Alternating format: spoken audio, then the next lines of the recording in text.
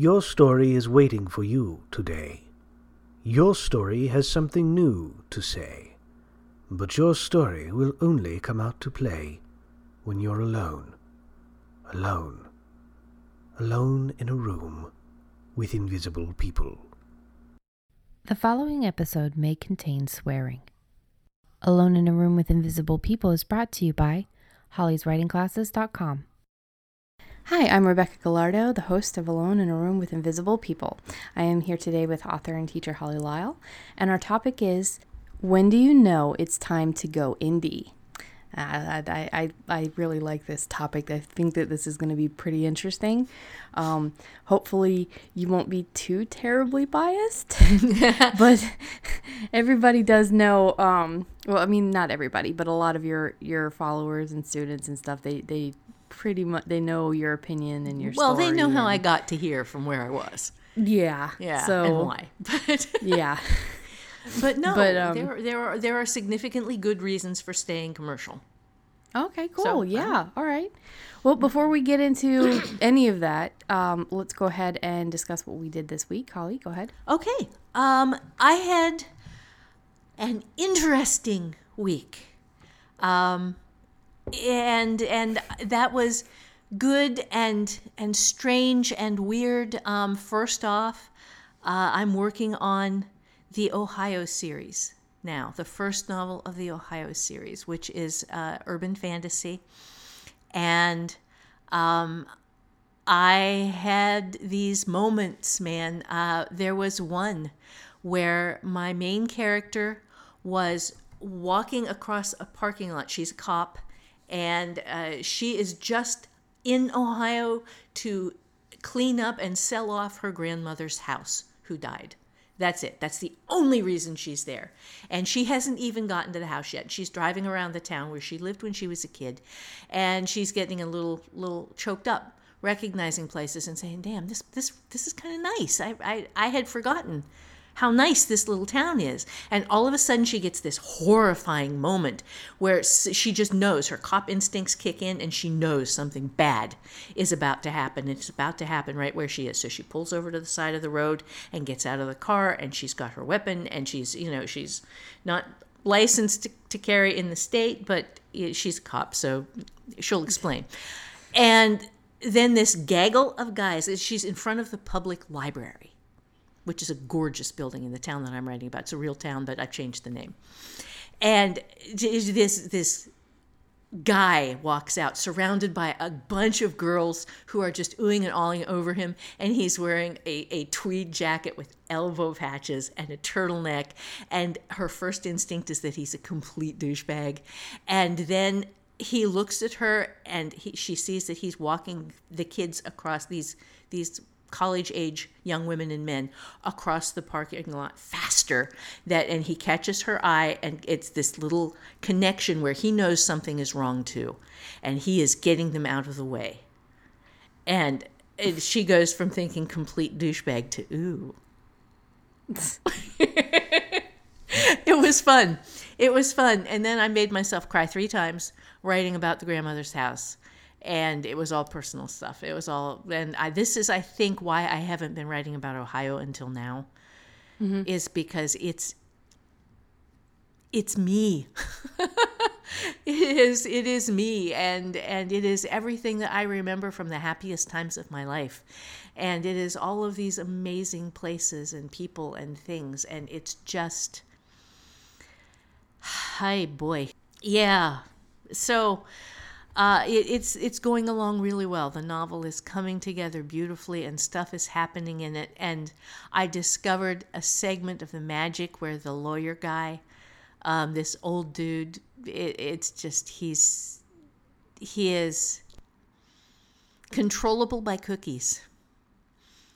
By cookies? Yeah, which proves a couple of things to her. That's funny. Yeah, it's. And the strange has kicked in now. So it isn't just that I have connected with the magic that's in the place. I have also connected with the weird in the place. And one of the things that I discovered this week that is very difficult for me, and I'm not sure what I'm going to do about it, is with the Cadence Drake novels. And we talked about this a little bit. Yeah. But I don't know how I'm going to handle this, because I discovered what it is about them that is making them not sell, and that is probably going to keep them at too small a market to make it affordable for me to keep doing them. They are urban fantasies. They follow beat by beat the urban fantasy formula of tough girl and hot guy and cool magic. But I did it with Handwavium and spaceships. And I have been reading Ilona Andrews. I have been binge reading. I am hooked. I have been binge reading Ilona Andrews. And they have science fiction elements in there. They have aliens. They have different planets. They have all of these different, but they don't have spaceships. And I think that is the thing that I did. And when I wrote these, it was back in 1997. Nobody was doing urban fantasy. This was just me putting together what I wanted to read. I still don't see it as urban fantasy. I don't see urban fantasy at all, just because you have the same beats. I mean, when I read it, I see more detective noir in space. Mm-hmm. And I've read plenty of urban fantasy. Mm-hmm. I mean, just because it has some of the same elements doesn't mean it's urban fantasy. Yeah, well, I am, like I said, the stuff that I am reading that is Ilona Andrews, that is marketed as urban fantasy, has aliens and planets and detective stuff. Right, but look at the same thing. It's just not knowing how to market it. It's being so limited that you have to stick with whatever she started off with was probably urban fantasy, and adding all of these other little things in there. You can't say urban fantasy, sci-fi, you know what I mean? You have to have these 2 or 3 different things and then be stuck to that. Yeah. Just because one team who started off indie is calling their stuff urban fantasy doesn't mean that you have to look at yours like it's the same. Yeah. Well, I don't know how to market these books. I just don't. And I can't continue doing them if I'm selling none of them. But here's the thing though, if you start selling other things, and like I was saying before, that can be, you can write one Katie book a year. There's this kind of place in the middle of selling to make money, which is understandable and which all of us want to do. We all want to make a career out of what we love. Yeah. Or most of us want to make a career out of what we love. You can't lump everybody in. And then writing, and then the people who want to, quote, suffer for their art. Which is kind of, we both have our own opinions on that. Yes, we do. And there is nothing wrong with making money from what you're doing. But if you are making money from what you're doing and you have one project that isn't really successful, but it's your favorite character and it's your favorite project, to me, it doesn't make sense to look at it at a profit margin area. I'm not though. I just want people to read them. Right, but you're saying that it's not affordable for you to write them. It is if you're selling, if, you know, like your courses are selling, if your fiction is selling otherwise. It shouldn't be about, is it affordable? It should be about, do I still have another Katie story to tell? Well, I've got a lot of Katie stories to tell, but... And you have fans. Yeah. It's just you don't have as many as would be nice yet, but... That one book says, you know, nothing sells the last book like the next one, and maybe she's just a hard sell. Yeah. Maybe you need to have 10 books of hers out before she starts to really pick up. Maybe. It's hard. It has been kind of a down week, in spite of the fact that there has been so much good in it. That particular thing where I want people to read her, because I think if they read her, they would really like her. But. Yeah. But getting her in front of the people who would like her is just insanely crazy difficult. But it's never going to happen if you quit on her. Yeah, well, that's true. And I've got the third one. I have to do the revision. It's still sitting there for week or two. I'll have to check my calendar because it needs to sit until it's cold. It needs a month. Yeah. And I think it's been like 2 weeks since I finished it. It might have been 3, and then I will pick it back up. I think you're right. I think it's been 2. Yeah, I think, yeah. So then I will pick that back up and start the revision on it. And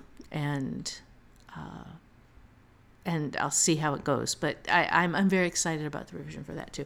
Anyway, okay, other than Dead Man's Party, other than I did Dead Man's Party, I only have 2 scenes left, and that book will be done. I am so excited. It started in one direction. It went in a completely different direction. It is going to be the revision from hell. But worse than Talismana? Oh, well, No. No, see, Not because worse with than Talismana, I didn't finish that. Yeah. That's one of my hard drive zombies. Because and it's I fully wrote, and then I pantsed. killed them all. But I was not even quite to the point where you could do it, and then I killed them all and end it that way. So that is another kettle of fish. And so, yeah. This one has the advantage of it will be done. It will have an actual real ending. Yeah. And let's see, on my How to Write a Novel was my nonfiction this week, and I finished Planning Your Ending, which you don't do until you're pretty close to it. And you have an ending, but then this is how to put the ending together to fit with what the story that you're actually writing, and it's a pretty cool lesson. That's it, I think. I think that was my week. Yeah, not bad. Yeah, it had a lot of ups and downs, like extreme ups and extreme downs. Yeah, and it was a very emotional week too. I kept making myself cry. So, Yeah. which I don't really, that's not my favorite thing. Well, yeah, I was going to say, it used to be you were a lot tougher. Oh, but I have gone yeah. whole years. I have gone whole decades without crying. Yeah, I don't remember, with me growing up, I don't remember you crying very much at all. No. Like even if you were arguing with Matt when you guys were a lot younger and still trying to figure shit out, you weren't really a crier. So this is really weird. Yeah. Seeing this new mushy mom for the last 2 or 3 years. Yeah, this is, well, I don't know what this is. This is different. Just another stage. Oh, yeah, stages. Well, my week was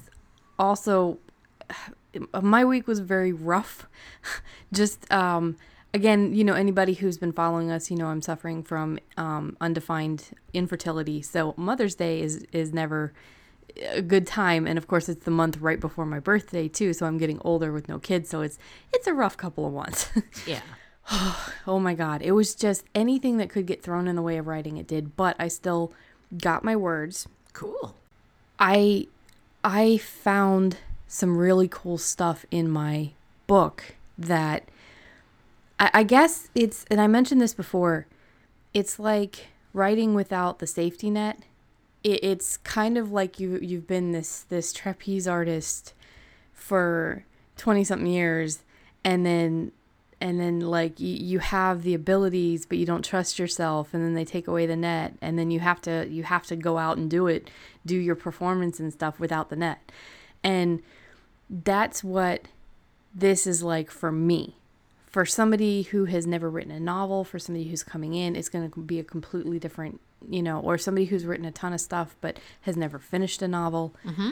You're going to take away different things. And I think that this is a good course that you can go through more than once, go through it many times and pick up on things, because as you advance, you're going to notice different things. You're going to pull something else away from the lesson, which is stuff that I've always found from like How to Think Sideways. Yeah. I think that the muse half of my brain is so excited and so overjoyed at complete freedom, almost complete freedom. And the inner critic is terrified. Yes.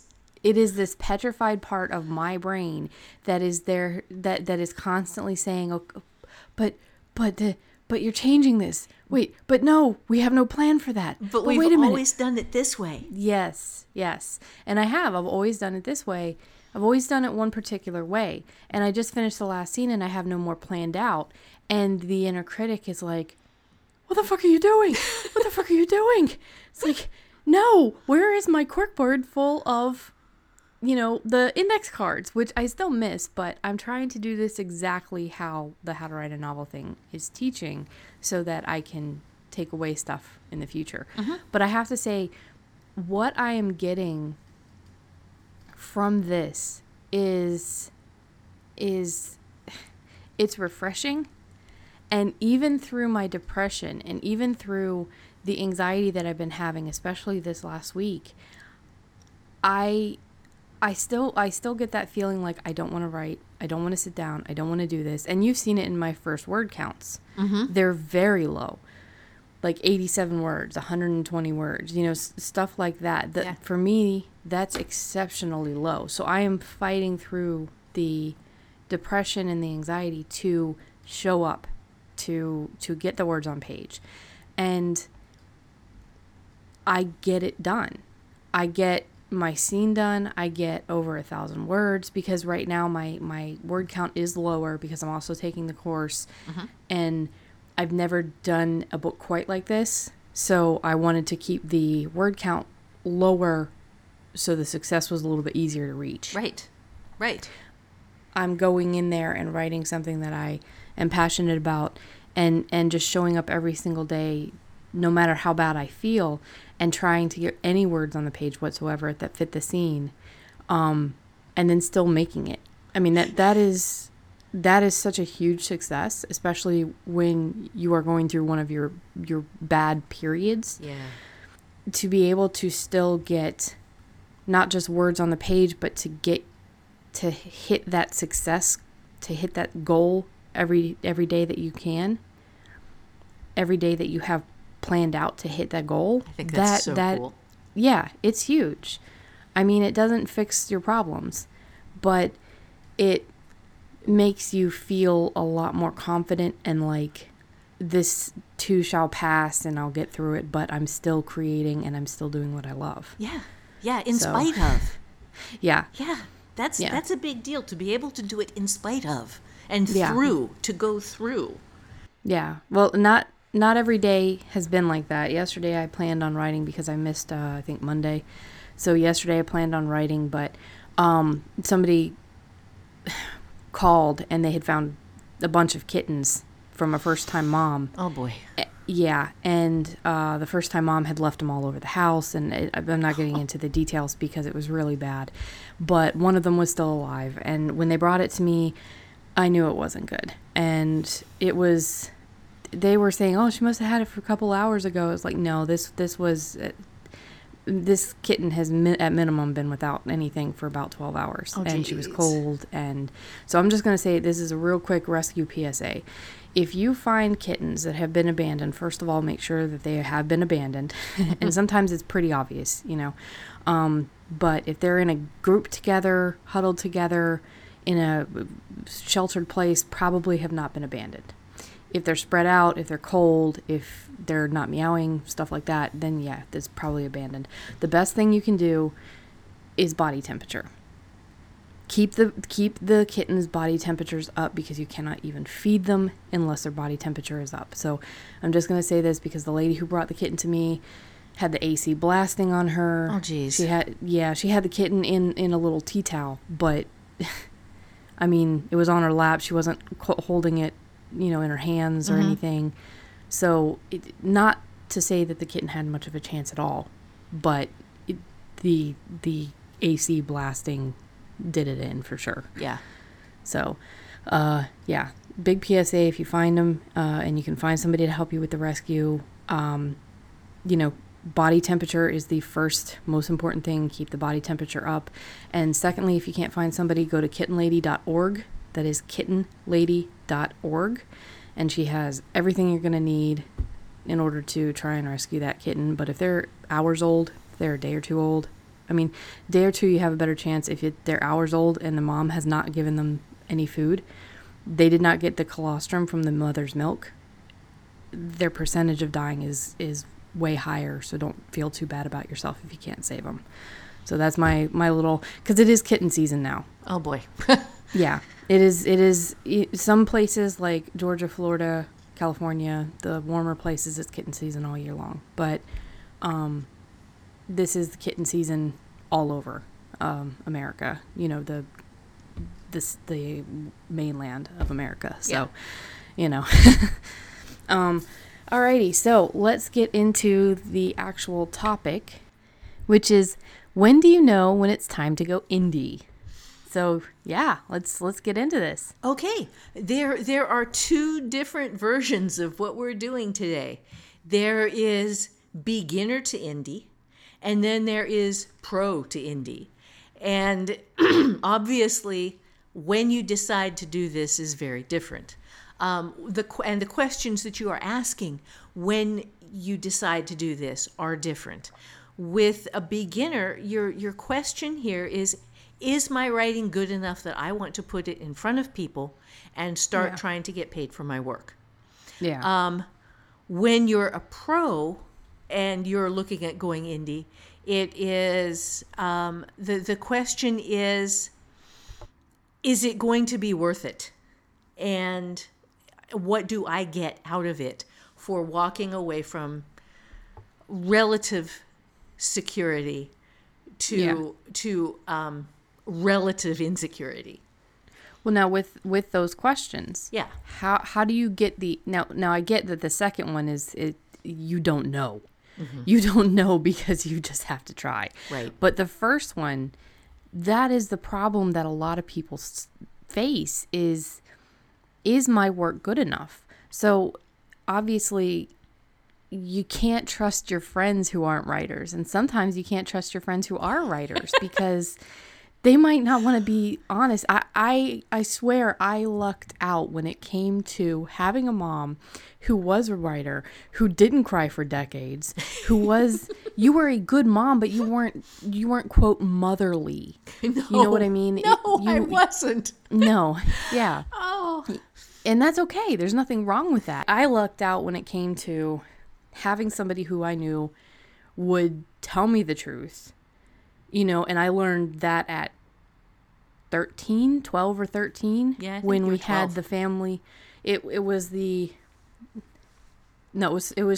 Okay. Because it was my first year of high school, and we had the computer out underneath the staircase because at the time that was the hand-me-down. It was for both me and Mark. Mm-hmm. So I was sitting there and I had written a scene and I thought I was so clever and everything. And I think I mentioned this in another podcast episode, but I thought it was so clever. It was such an amazing scene. And I was reading a lot of Dean Koontz, so I'm sure it was Dean Koontz inspired.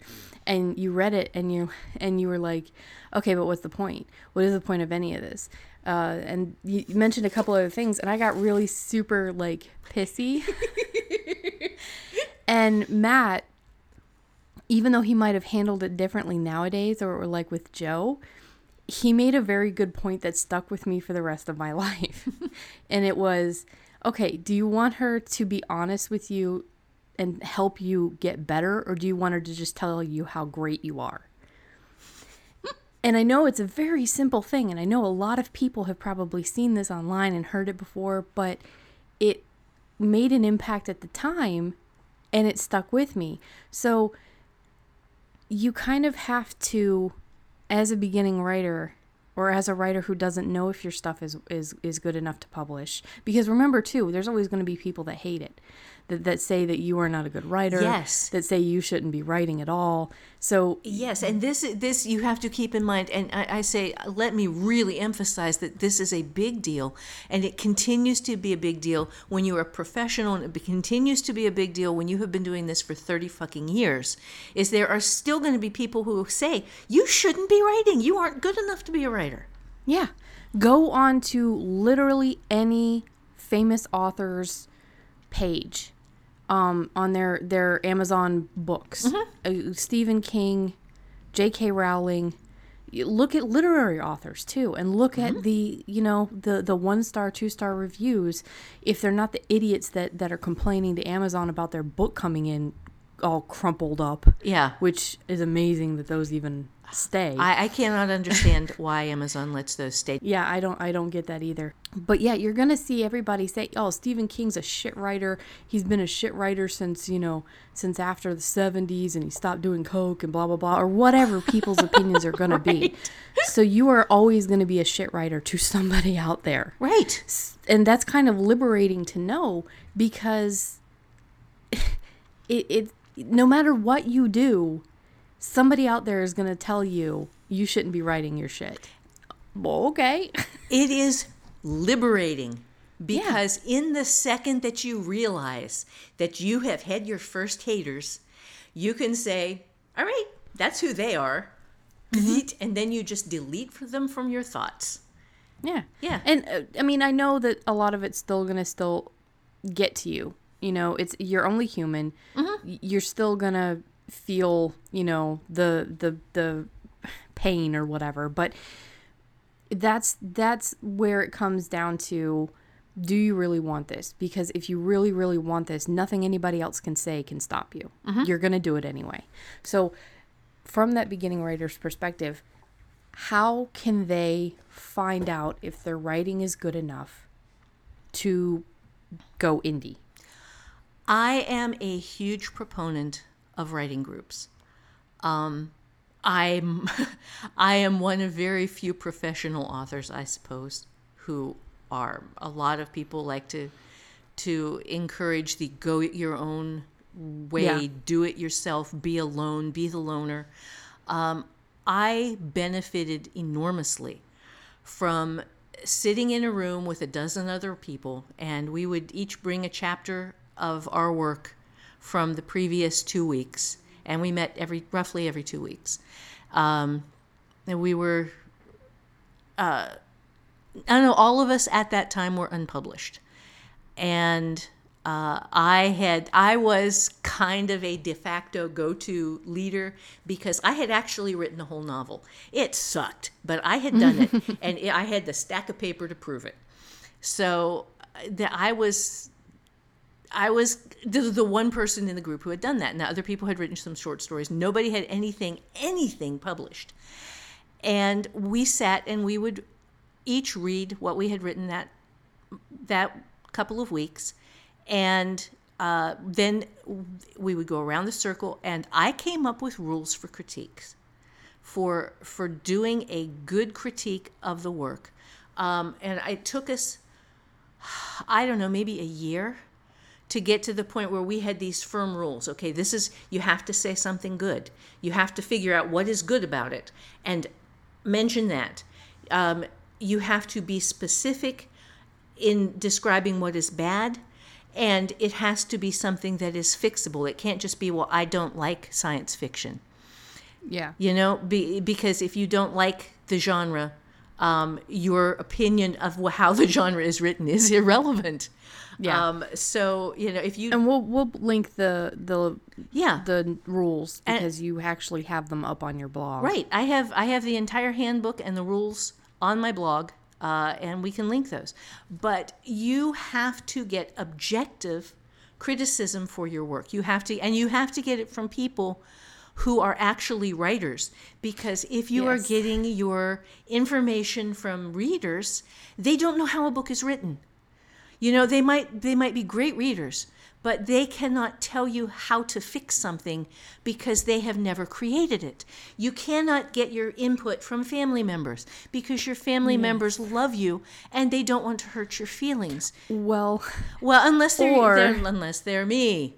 No, I was going to say, unless they're Tony, who has the same kind of mentality you do, is like, I have to be completely honest, and it doesn't matter if it hurts, if it makes you better.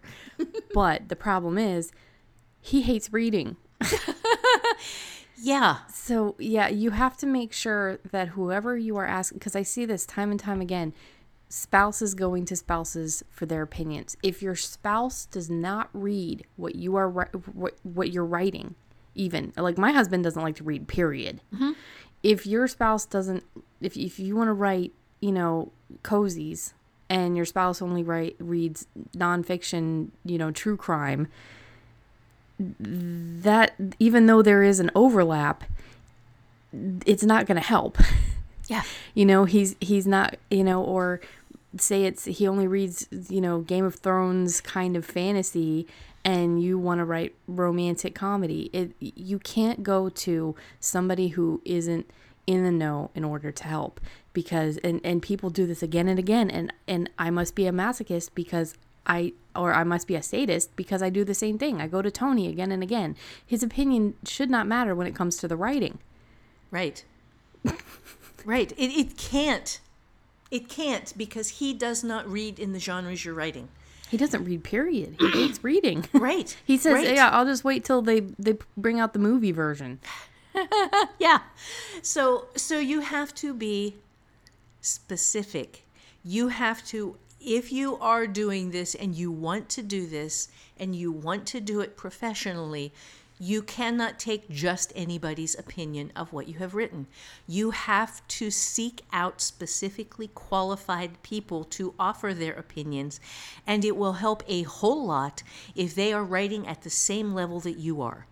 You don't need a professional writer to go over your stuff and say, this is how you do, because there are things that you can learn when you are beginning that they've forgotten about because it has become automatic to them.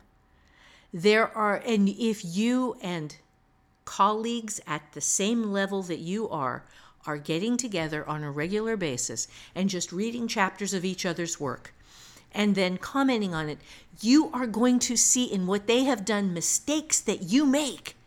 Yeah. And because you see it in somebody else's work, you can be objective about it. And you learn. And everybody Yes. the same way, as long as everybody is objective and the point is to learn. They're going to learn from critiquing your stuff. They're going to learn from being critiqued. It's a very, very good system. And if you can't, there are a lot of ways to find, local, especially during NaNoWriMo, they put these groups together and you can meet people.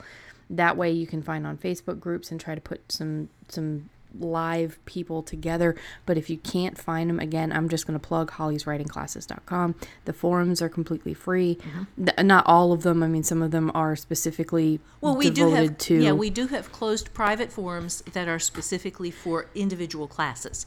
And yes. Those you get free when you buy the class. Yeah. But we have free open forums, which are not open like Google can search them. They are open like you have to log in and you have to have a private account, but once you're there, you have access to all of those forums. Yes, and you can find people of your own skill, people who are, you could basically just go in there and looking for a couple of people to exchange critiques. I am writing such and such genre. It would be great if we could all be writing or roughly the same genre, that sort of thing. Mm-hmm. And you guys can get together and work together. There are ways, again, to find people locally. I've done it before. The problem with that is, I mean, even if you're not concerned about safety because you are meeting in a coffee shop, because usually it's a bookstore or a coffee shop, mm-hmm. you don't know what you're going to get. Every time I've gone to a NaNoWriMo thing, there have been those jackasses that just want to talk about how they write all the time. They want to talk about writing. They don't want to sit down and actually do the writing. They don't want to sit down and actually share each other's work and stuff like that. They hog the conversation, or they offer to critique everybody's work because they're so good. So, yeah, that's a warning sign. Yeah. Yeah, if you are not putting your own work out there and you're offering to critique somebody else's work, shut up. Yeah. Don't do that. So, yeah, or that's a they're bad the sign. Jackasses that while you're during writing just have to read this amazing paragraph they just wrote, and it's, just I don't know. It just, you can find really great people, but beware, there's going to be some jackasses out there too. So yeah, and we actually had to come up with a specific rule on how to remove a member from Schrodinger's Pet Shop, because she was that person. She was, I have written one whole book, and therefore I know everything about writing a book, and you should all just sit and listen to me. She hadn't published anything yet. She had written a big fat book, and she had it bound in a ring bound in a big fat notebook, and she was waving it around like her proof of her superiority. And I was already publishing at that point, and we did not enjoy her, and she was she was rude. She was brutal about everybody else's when they read. Her critiques were vicious. Yeah, I remember you said she found joy in tearing. Yeah, other she really writers down. you could see her eyes light up when she would go in aimed for the jugular. And she was a complete bitch. And she attended 2 meetings, and after the second she left, and we all looked at each other and said, "She's got to go. How do we do this?" Yeah. Yeah. And Yeah. So yeah, if you're looking into how to tell if your work is publishable, again, context of the person that you're asking is very important. Yes, the context is everything. You really need people who love the kind of fiction you love and are writing. And you only need 3 or 4 people, because the more people you're doing this with, the more work it becomes, and the harder it becomes to stick with it. Yeah. So, 3, 4 people, including yourself, and people that you are willing to meet online with or meet in a safe place with a couple of times a month. Just to go through, and seriously, you will learn so much more from learning how to do a good critique and then doing good critiques of 3 people's work per 2 weeks than you will ever learn from the critiques they give you. And Yeah. it is so hard to get people to believe that. They keep thinking, well, if somebody would just tell me how to do this. But no, it is when you are going through and reading somebody else's work and going, oh my God, that not only is that bad, but I do that too. And at the point where you make that click and you have that connection in your brain, all of a sudden you see that as a mistake and you stop making that mistake. Yeah. And or this- sometimes some critiques that somebody has given you, you don't understand. You understand the words, but it's not clicking for some reason. And then when you read it in somebody else's work, then it just kind of falls on you like a ton of bricks, and you understand. Show Don't Tell is a very good example of that. I was having a problem with Show Don't Tell, to the point of that the much too much exposition rejection note. And it was at the point where I was reading other people's Show Don't Tells in the writing group, where I went, oh, I see it. Yeah. Oh my God. He is going on and on and on and on, and they're not doing anything. If they were click right in the Yeah. back of my brain, right then, right there, it was, oh my God, now I understand. Yeah, kind of. Show Don't Tell is one that can be very difficult for people to understand. Theme can be another one, and then just little things that you find. Yeah. And when you are reading somebody else's who is at about the same level you are, and you guys are all working together, and you see them do this thing, Yep. all of a sudden you know. So what's next? Okay. So after you have people that you trust and can work with, then you need to have your process in place. If you are a beginner, you need to have a work process. You have to be, before you even consider going indie, you have to have a process for idea generation, for coming up with story ideas regularly. You have to have a process for coming up with story ideas. You can't just have one story idea and think, okay, well, I'm going to write this and then I'm going to go indie. You have to know that you can come up with idea after idea after idea. You have to know how you do it. And And you have to know that you can do it regularly, and this is not going to be something that you're going to freak out about once you are writing and you have a story and you have a book and it takes off. The thing that you don't want to have happen is to write your one story and have it go out there and hit big and then not have any idea what to do next. Yeah, that would be terrifying. It's like, oh my God, people are waiting for my next book. I don't know how to do a next book. That would be bad. Yeah, and it's probably better to start off with a whole bunch of ideas. Like, you're writing this first book, but you know where you want to go next, so that if it does, for some reason, miraculously hit big, which is very, very rare and probably not going to happen. Very unlikely, but if it does, or even if a lot of people, a bunch of people, it hasn't hit big, but a bunch of people did buy it and they loved it and they wanted more, you might freeze up. But if you already have the ideas in place, you already know where you're going next, that can act as a bit of a comfort. Mm-hmm. Yes. You don't panic. Yes, exactly. So you have to have your idea generation process in place.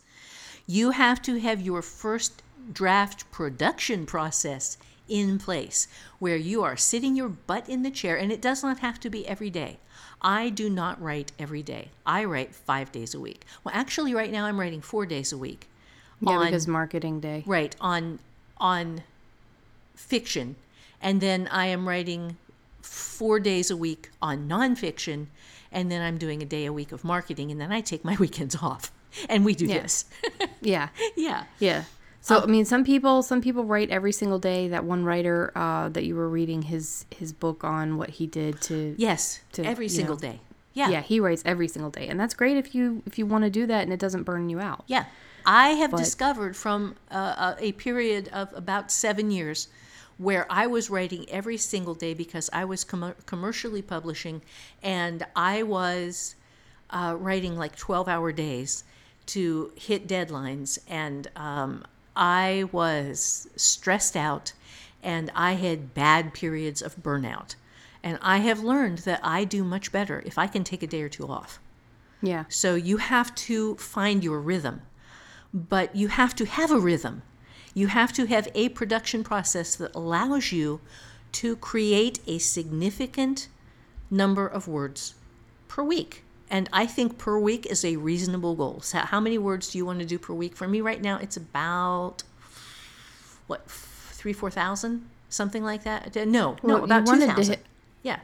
I was going to say you wanted to hit 2,000 the other day for the Ohio book. But yeah, it just depends on what, like, other people won't be writing 2 books at the same time either. Right. So I am right now, I am comfortable doing about 2,000 words a day.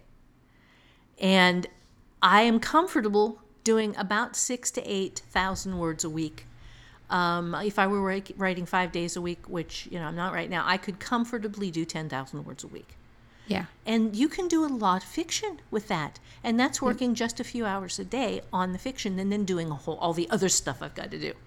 Yeah, when I was doing Glass House, it was 3,000 words a day because I was trying to get half a chapter done every day. Mm-hmm. And that was comfortable. That was good. That was easy. Now, because of the depression and everything, I'm trying to take it easier on myself. I want to lower the word count a little bit, and it's 1,000 words a day. Right. Or more if the scene asks for it. So be flexible.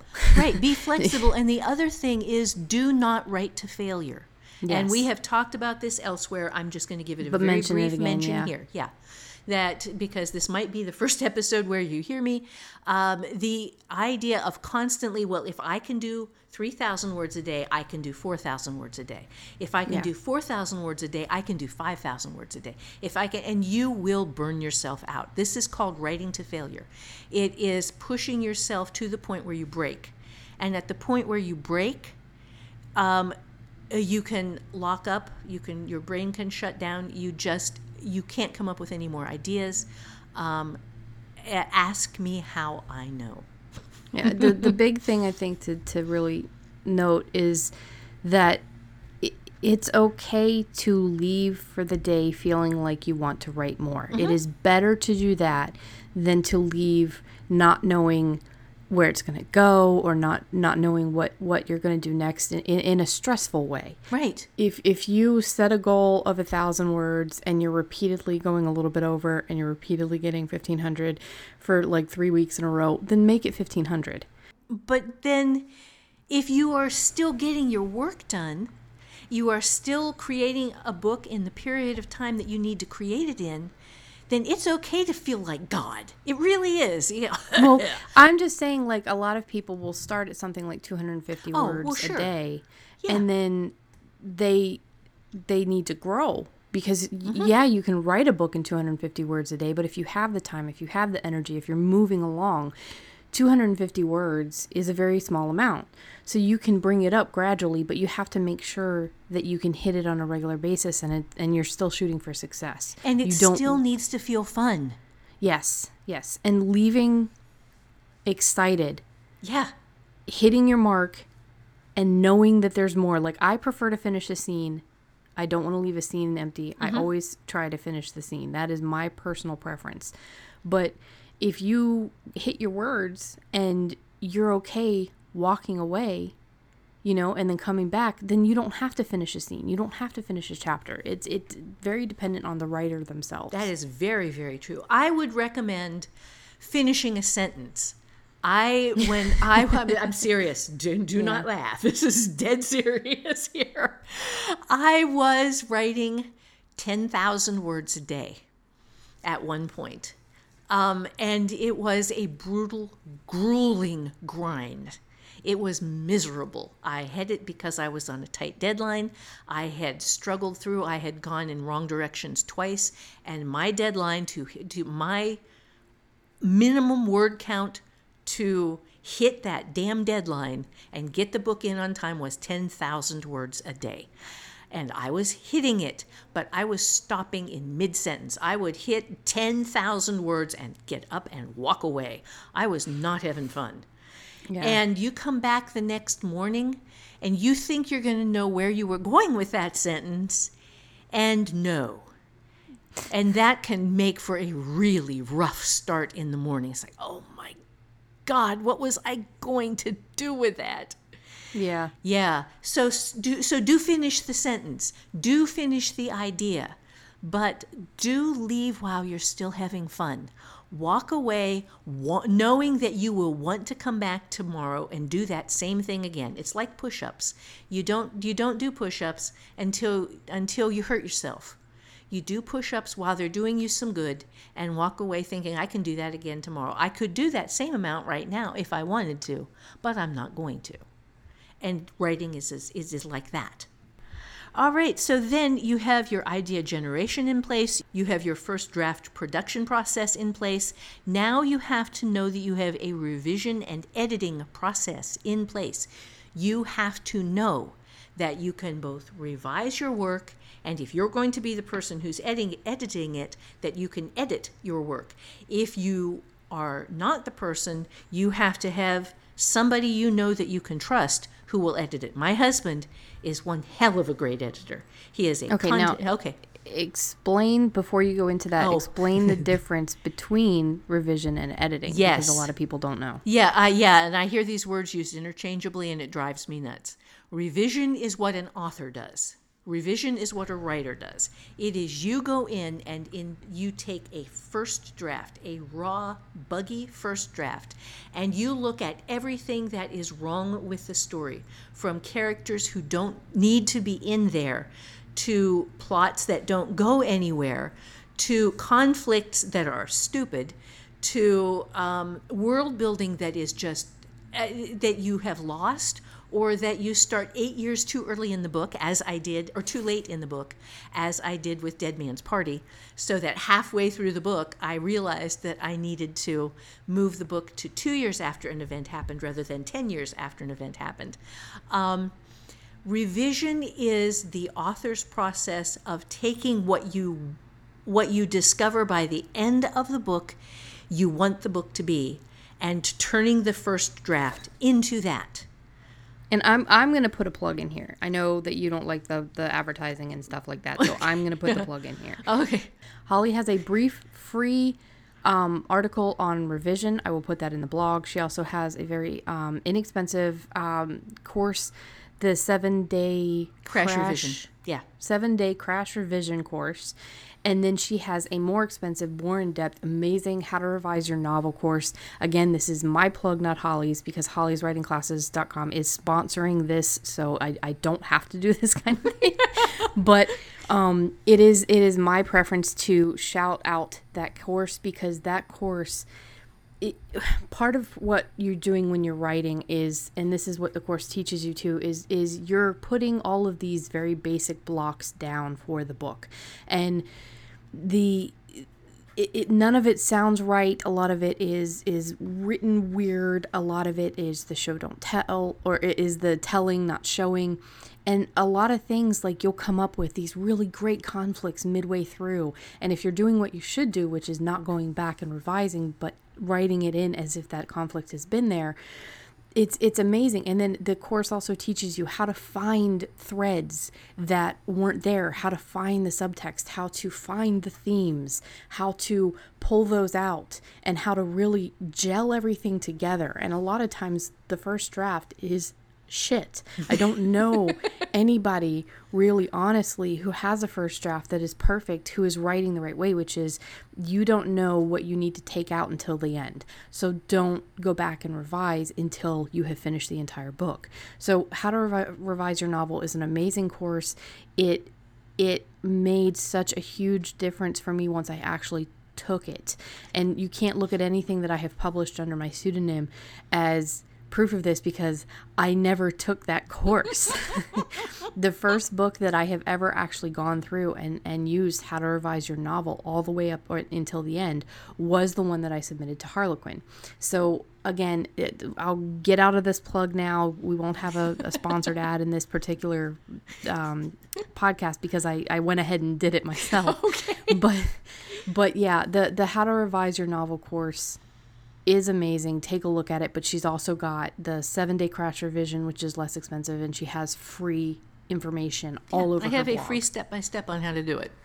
Yeah. So it is very thin, but now what okay, is so editing is when an objective other observer goes through your work after you have revised it, after you have given your absolute best shot at debugging it, at turning it into the book you wanted it to be from the book that you intended to write when you started, or thought you were going to be writing when you started. When you have what you consider to be a finished product, you hand it off to somebody else, and the somebody else then looks at it objectively and with skill and says, okay, this is where you have not done specific things. This is where you can make this part of the book tighter. This is, you have a bunch of typos here. You routinely misuse the word it's. Matt found a whole bunch of the lay, lie, and lied, lane. Mm-hmm. All of the ways to lay down, basically. I didn't even realize how many times I used the version of that in the Leaving Wanda Lucia, but apparently it was a lot. Yes. So you need to have someone objective and skilled who can go through what you have done. And now this is whether you are, if you are writing professionally and commercially, this is provided to you for free. You pay for it on the back end, but this service is provided to you for free on the front end. Well, you pay for all of that, all of the marketing, everything, because they take that chunk of your commissions and or royalties. You get royalties and you get it in advance, but that's it. Everything else goes to the publisher. Right. And now, another plug, this one's not sponsored or anything, Matt's contentedits.com. That is Holly's husband. He's been doing this with her since the 90s. Oh yeah, since 1995. He has been my content editor since 1995, and he kicks ass. Yeah, even when she was published commercially, he would get the book before she would send it off. Yep. So, that is it. It's difficult for you to do it yourself. I can't imagine doing it yourself, especially after you've gone through all of the revision and everything, because it's a very, very You can't do it yourself intense. because you Yeah. are not objective about your own words. Yeah. And you So- cannot see the things that you cannot see. You cannot know the things that you don't know. Yeah, even printing out the books and stuff, even printing them out, which you need to do in order to find a lot of typos and a lot of, it's because your vision works differently. You're still not going to see a missing thread necessarily. You're still not going to see where maybe your theme has changed. And there was a lot of little things that Matt found from leaving Wanda Lucia that were invaluable. And I think that, not saying you have to use him, obviously. Yeah, oh but God. No, we have a having- number of people on the site who do this. Yeah, so Yeah. again, a free account at hollyswritingclasses.com, you can find somebody out there that will work with you. Sometimes, if you can afford to pay somebody else to do it, that's great. If you can switch, maybe you just... I even have a way to get it done for free.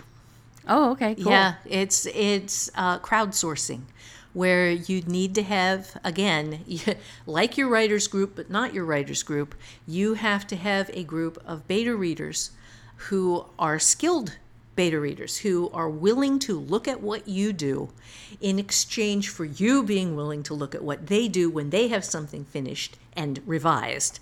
Yeah. And then people send in their crits, and it's not as good as having a commercial editor, but it is free.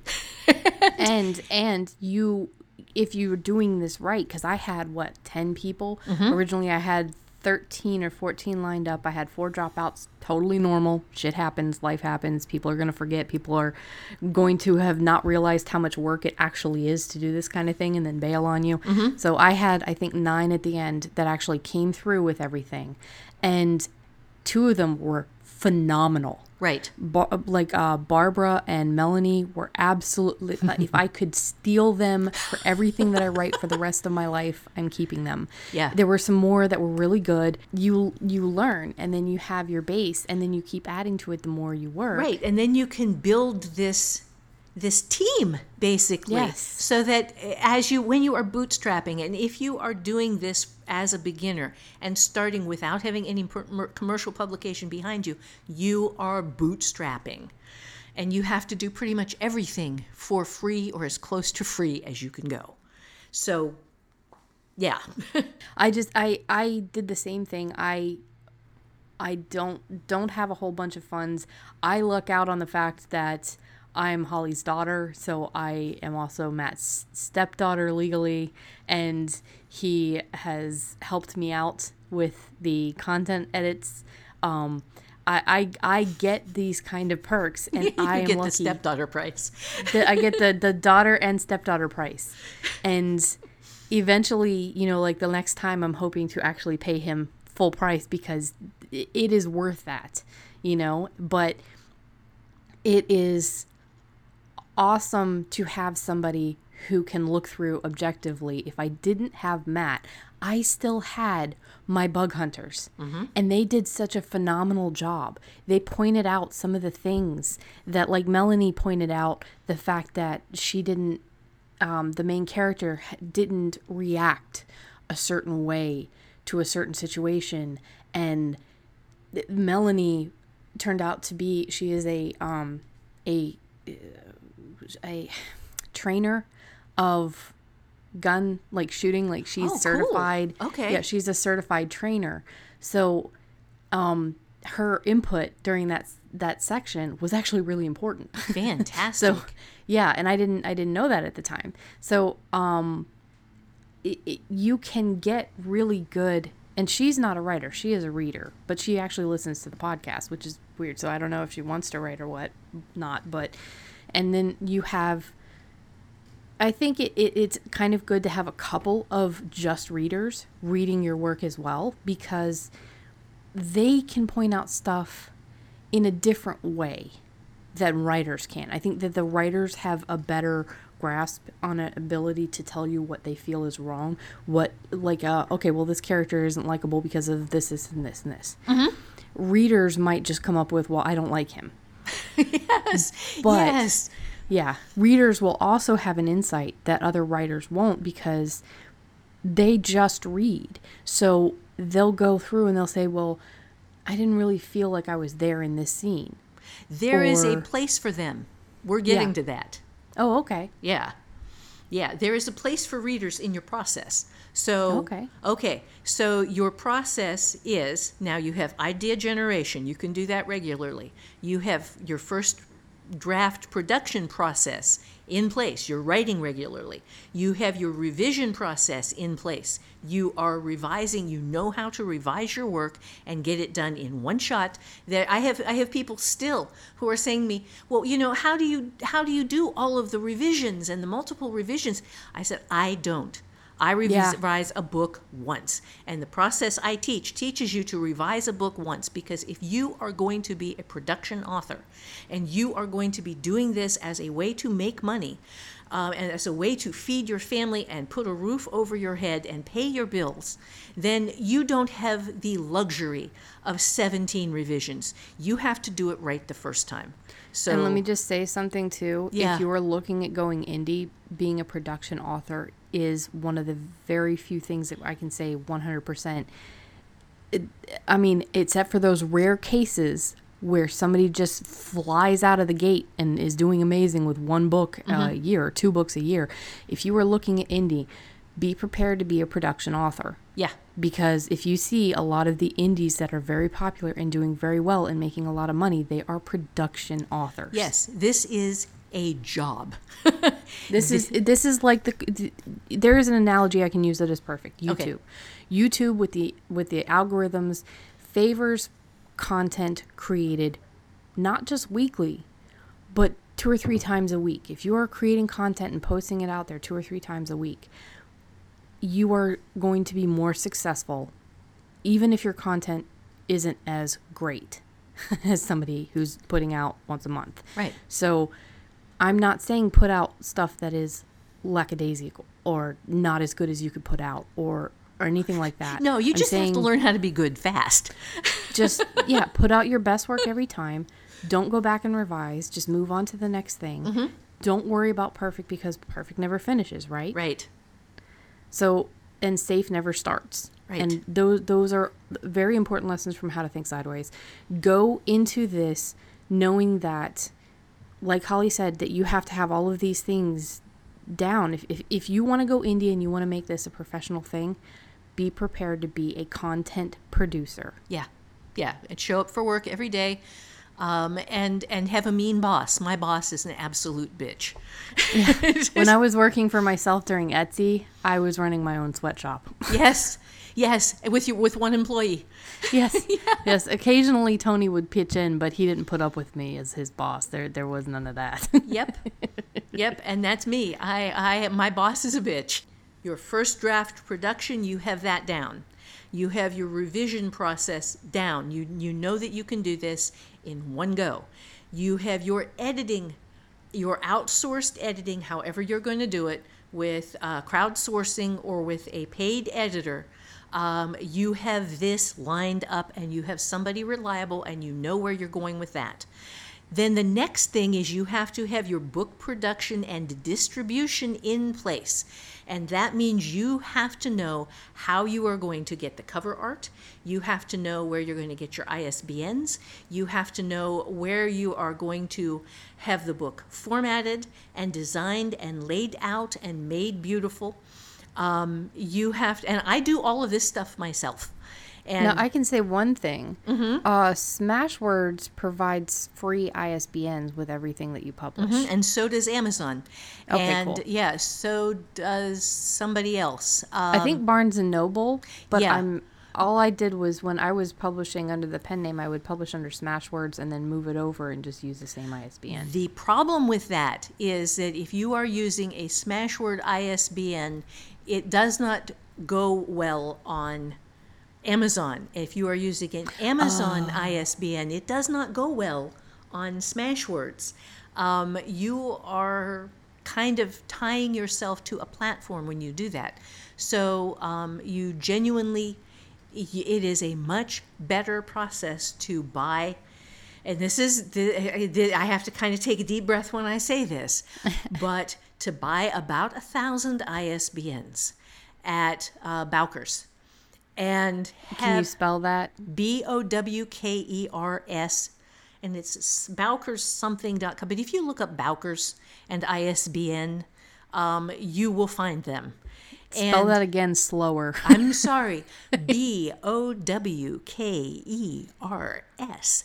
And cool. yeah, because that was one of the things that I did when I knew I was going to go indie, is I took some of the last of my commercial money and I bought 1,000 ISBNs, and it was not cheap, and it is not cheap now. But you are only paying about $1 a piece for them if you do it that way. And if you don't do it that way, it's like $10 a piece or $50, some god-awful amount of money. Well, if it's $10 a piece and it's your first book, Yeah. maybe that's okay. And then, if you start making some money, then you can buy it in bulk, or, you go sell plasma 2 times a week for several months. Don't do that. Yeah. Yeah, I know. That's, oh God, you did not tell me that you were doing that. No, well, I was independent. I still Yes. have that independent streak, but it's okay. I know. It's all You good. got through it. It's so anyway. Okay, so you have your book production. You know how you are going to do that, and I will say right now, I work on a Mac. Now we have on the site, as part of just the free stuff that's there, we have people that I recommend who have done book production for me as a paid service. I am doing my own now because right now my numbers are not great, and I can't afford to have somebody else do it. Yeah. But I paid a one-time fee. I work on a Mac, and since I have a Mac, I was able to use Vellum. So I do my own book Formatting. yeah. Now, and it comes out. All Vellum books look an awful lot alike. You can tell if it's a Vellum book because they do have a very specific layout and design, and even though you can change that around, it's obvious that this was done in Vellum. It looks like a Vellum book. It yes. looks like a Vellum book, but it looks like a real book. So, Yeah, it looks. It's very classy and well done. It is. It's very nice, and we'll take that. And you have to know where you're going to distribute, and there are religious wars fought over going on Amazon as an exclusive versus going wide, versus when to go wide, versus how to go wide, versus not going on Amazon at all, which I think would be just nuts. Yeah, to me that would be insane. Versus going through Smashwords and then using their catalog and then letting Smashwords sell everything for you. Versus using Draft to Digital and having them sell everything for you. Versus there are a multitude of places. Versus Booklocker.com or oh God, there is another one that I just loved, and I can't think of the name of it. Lulu.com. Lulu. Oh God, that's old school. Yeah, that's old school, yo. But you can still, if you want to be able to offer Ringbound, which I have had people recently ask me for that, so I am going to do for the clinics some Ringbound versions of those, because they specifically said, oh, but I loved the Ringbound versions. It's like, okay, fine, I can go back, I can make those available, because sure. And then people will still get the if they save their receipts, they will still be able to come into the help desk and get the worksheets and the classroom and the forum and you get your digital version of the course. Yeah, and stuff. and all the digital versions and all that stuff. Yeah, but there is a million ways to publish. There are. Yeah, and you can spend time going through articles and reading blog posts from other authors and finding out what they've done that's best. There's no one true way to do it, though, because anybody can find success at any moment doing any kind of publication. Yes, and it is the crapshoot from hell. It is, you don't know which thing is going to work for you, and you can't afford to try all of them because, for example, Kindle ads will eat your life.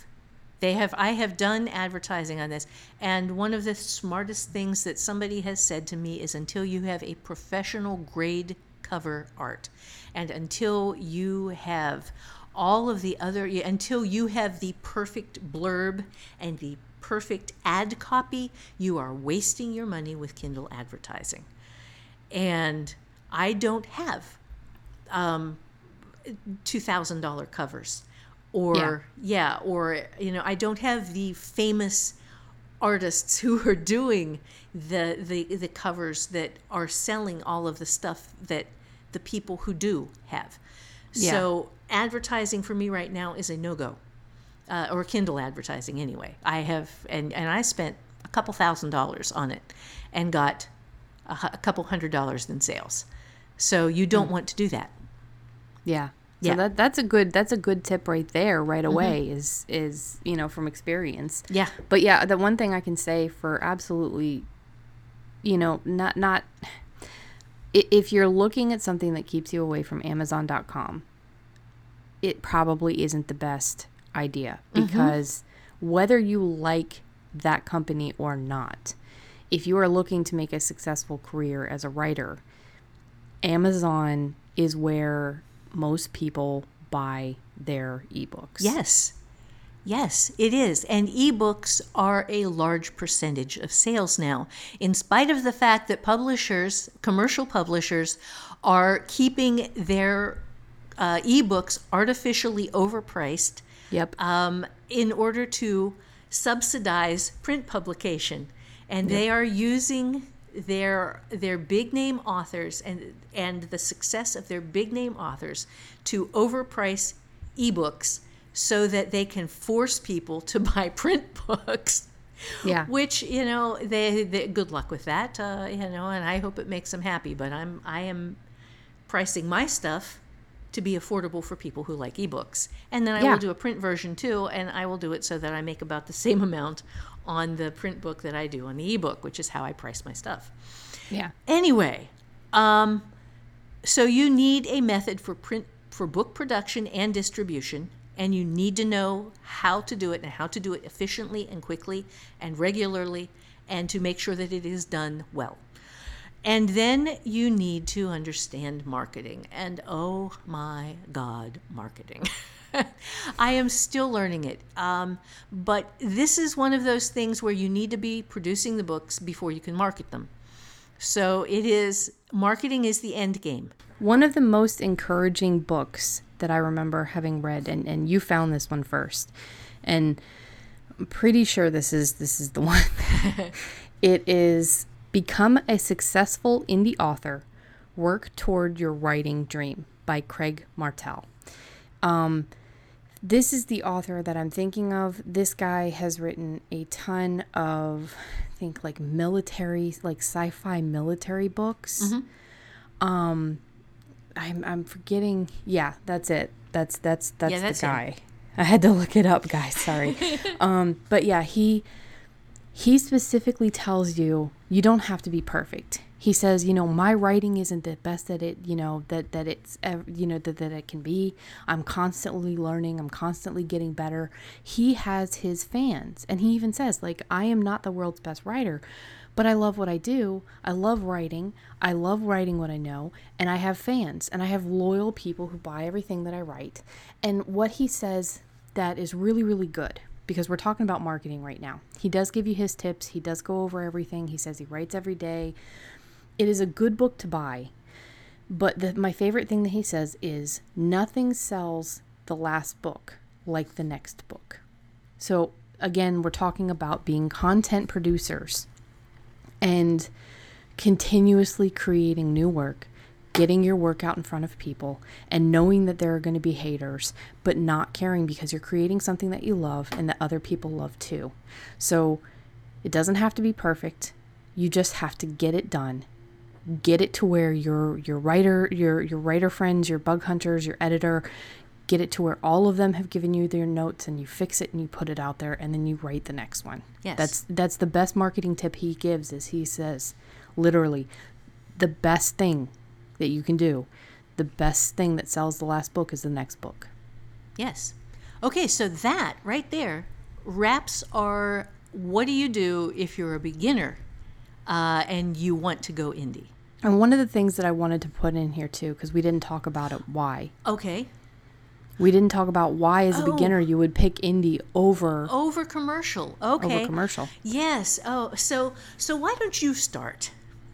Well, to me, being a beginner, and she went over everything. If you guys, you guys were listening, and part of that was having your production schedule down, knowing that you can consistently create new ideas, knowing that you can consistently show up with, chair and butt, words on page, knowing that you are a consistent person who can create a decent amount of work. Indie is probably going to be a better bet because so far it has been, 9 months since I have submitted a book to Harlequin, who specifically makes their money on the turnover of new material, of new content. That is their paradigm is consistently putting out new books. A lot of them With because new their authors. Readers, some with new authors, right. A lot of authors that write more than one thing, and a lot of their readers are, quote, whales. They're going to buy everything in a particular line. They're going to buy everything that Harlequin puts out. So it's been 9 months and I still haven't heard yes or no. It's still labeled as received. And yes, I have sent 3 very professional queries as to how is this doing? Yes. Is there any response? As a professional, I know they're very professional. So, yeah. So it's not that to me, I was afraid that I was not going to be able to keep up with the turnaround that Harlequin was requesting and still keep my content at a high enough quality. However, it's looking that it's the reverse. I don't know yet.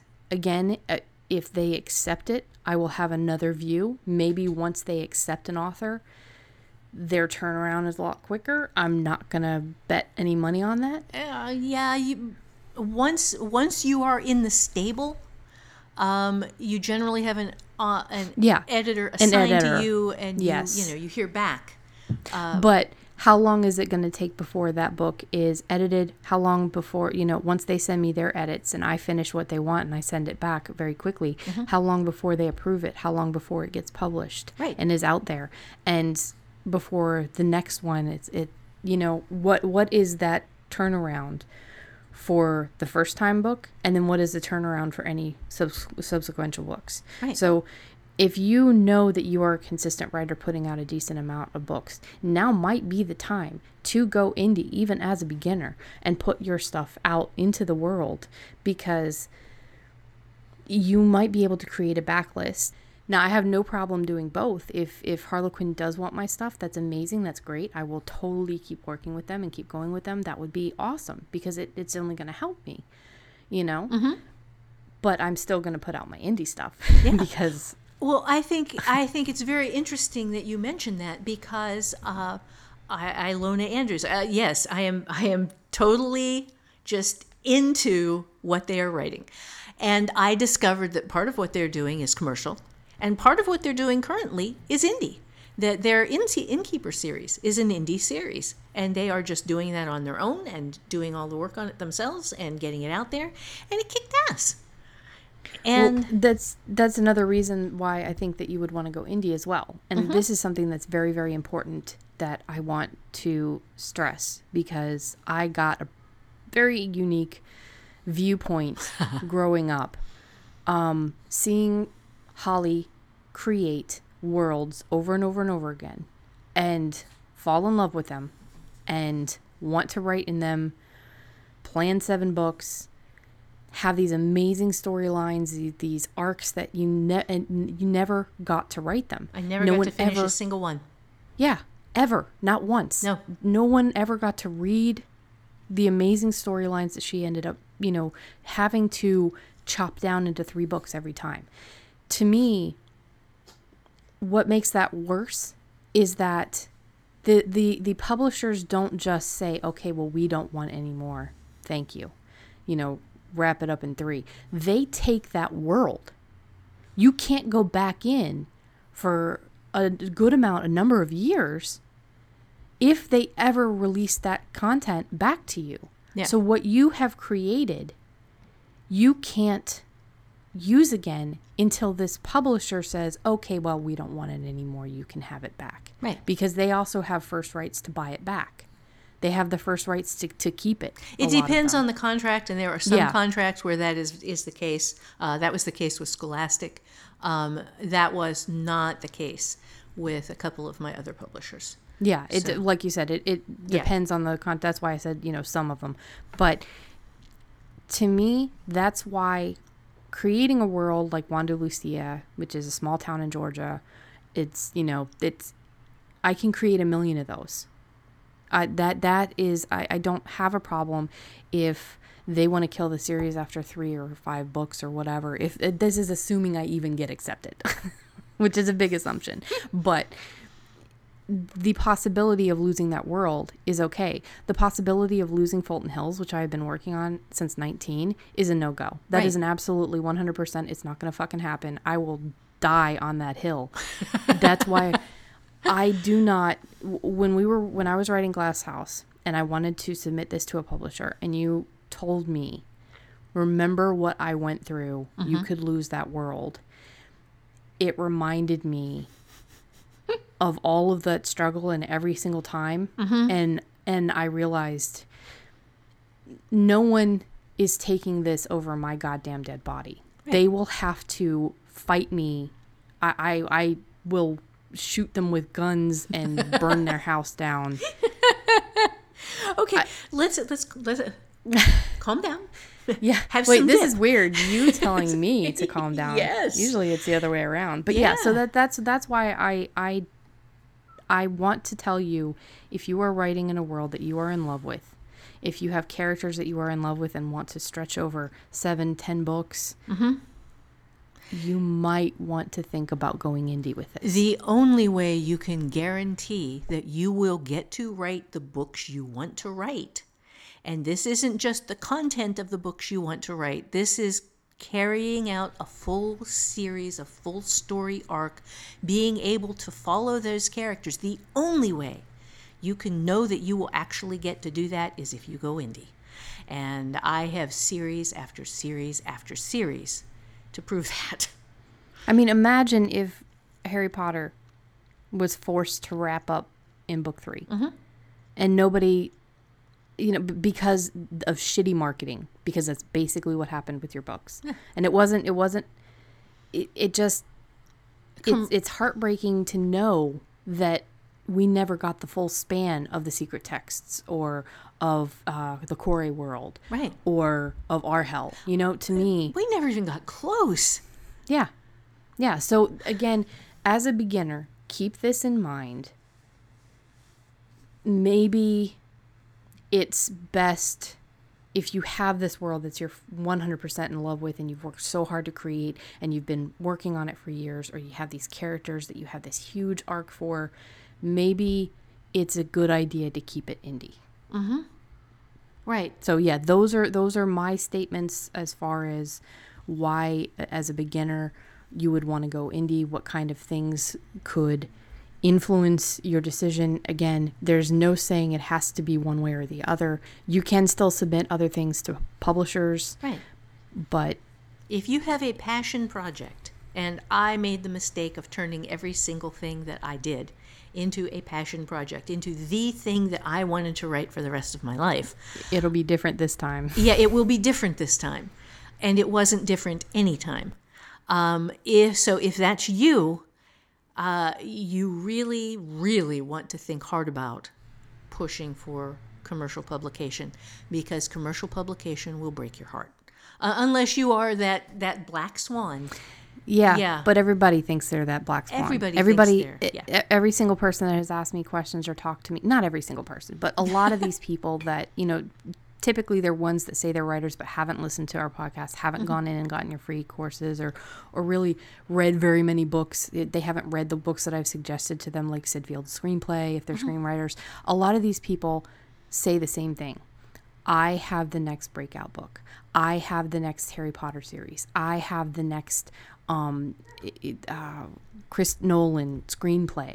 It's like you very well might have a brilliant piece of work. It might be one of the best things that's been written in the last decade.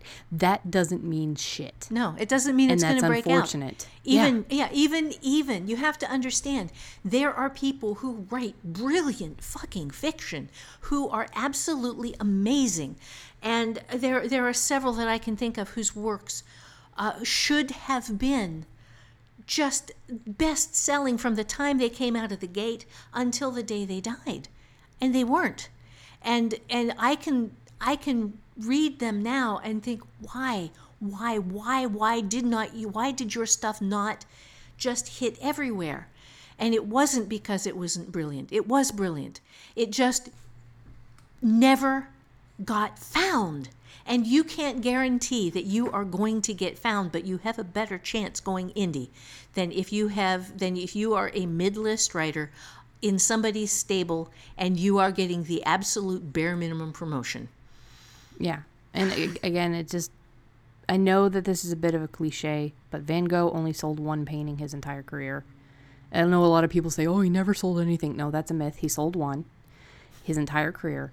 And when he died, his sister-in-law was the only reason anybody found his work, because she felt for him, his mental disabilities, and the fact that he was an amazing painter. It is arguable. Some people don't like it. That's fine. Art is very subjective. But Van Gogh had something that, if it had been found by other people and promoted properly, he would have been a very popular artist.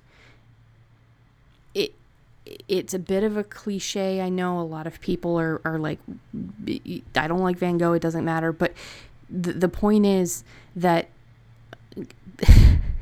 good shit is invisible a lot of the time. Yeah.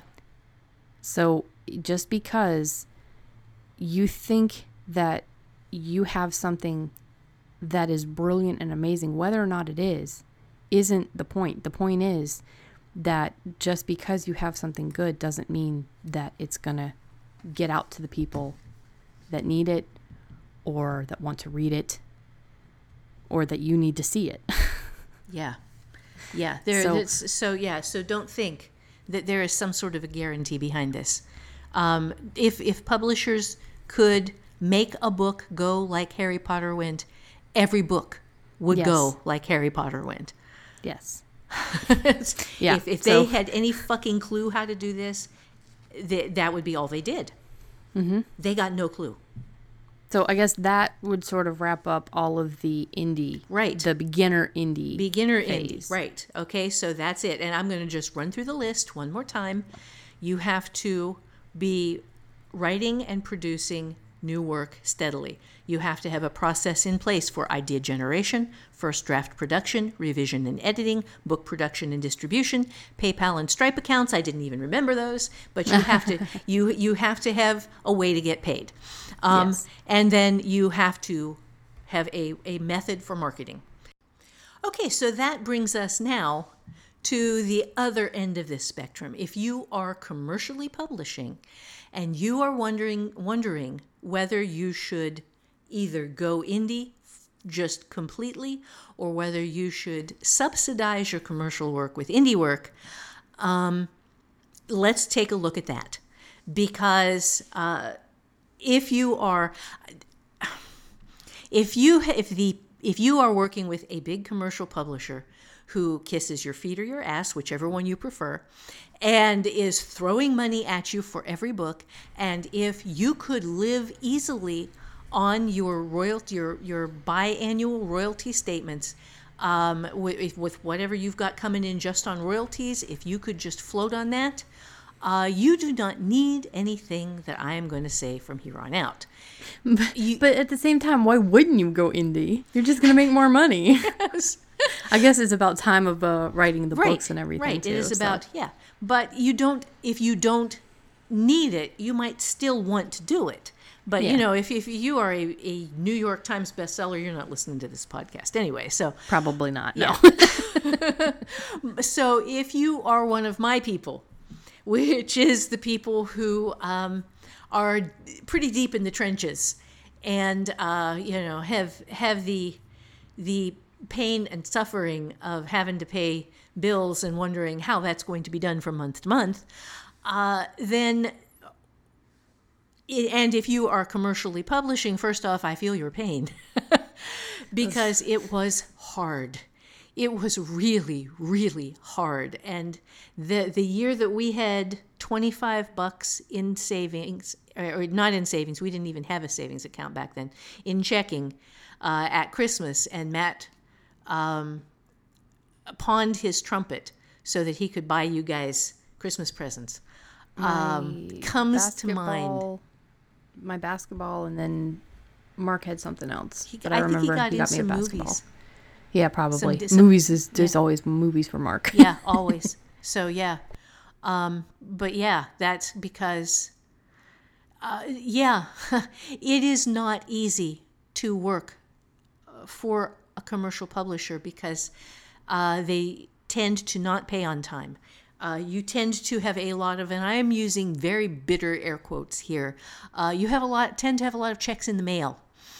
Well, that takes 6 months. It's processing. It's in processing, I think was the Scholastic term, right? Yes, the term is processing. Yes, the accounting is processing your check, and accounting must be made up of 140-year-old men who move at a rate of about a centimeter a week, because son of a bitch.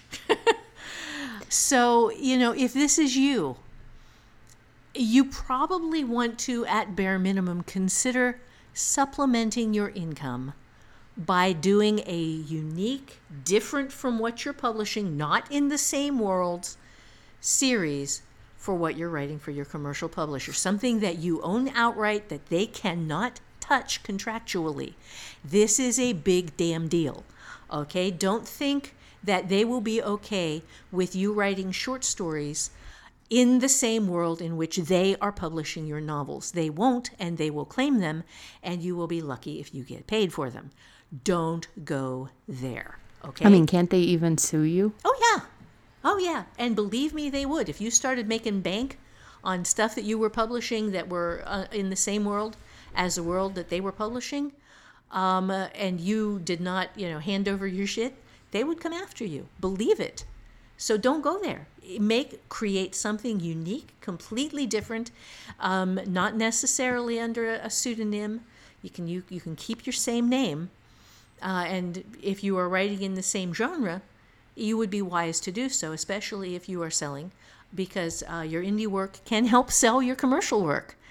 And I think it's delightful to see that Alona Andres is doing both commercial and indie stuff. Yeah, absolutely. Yeah.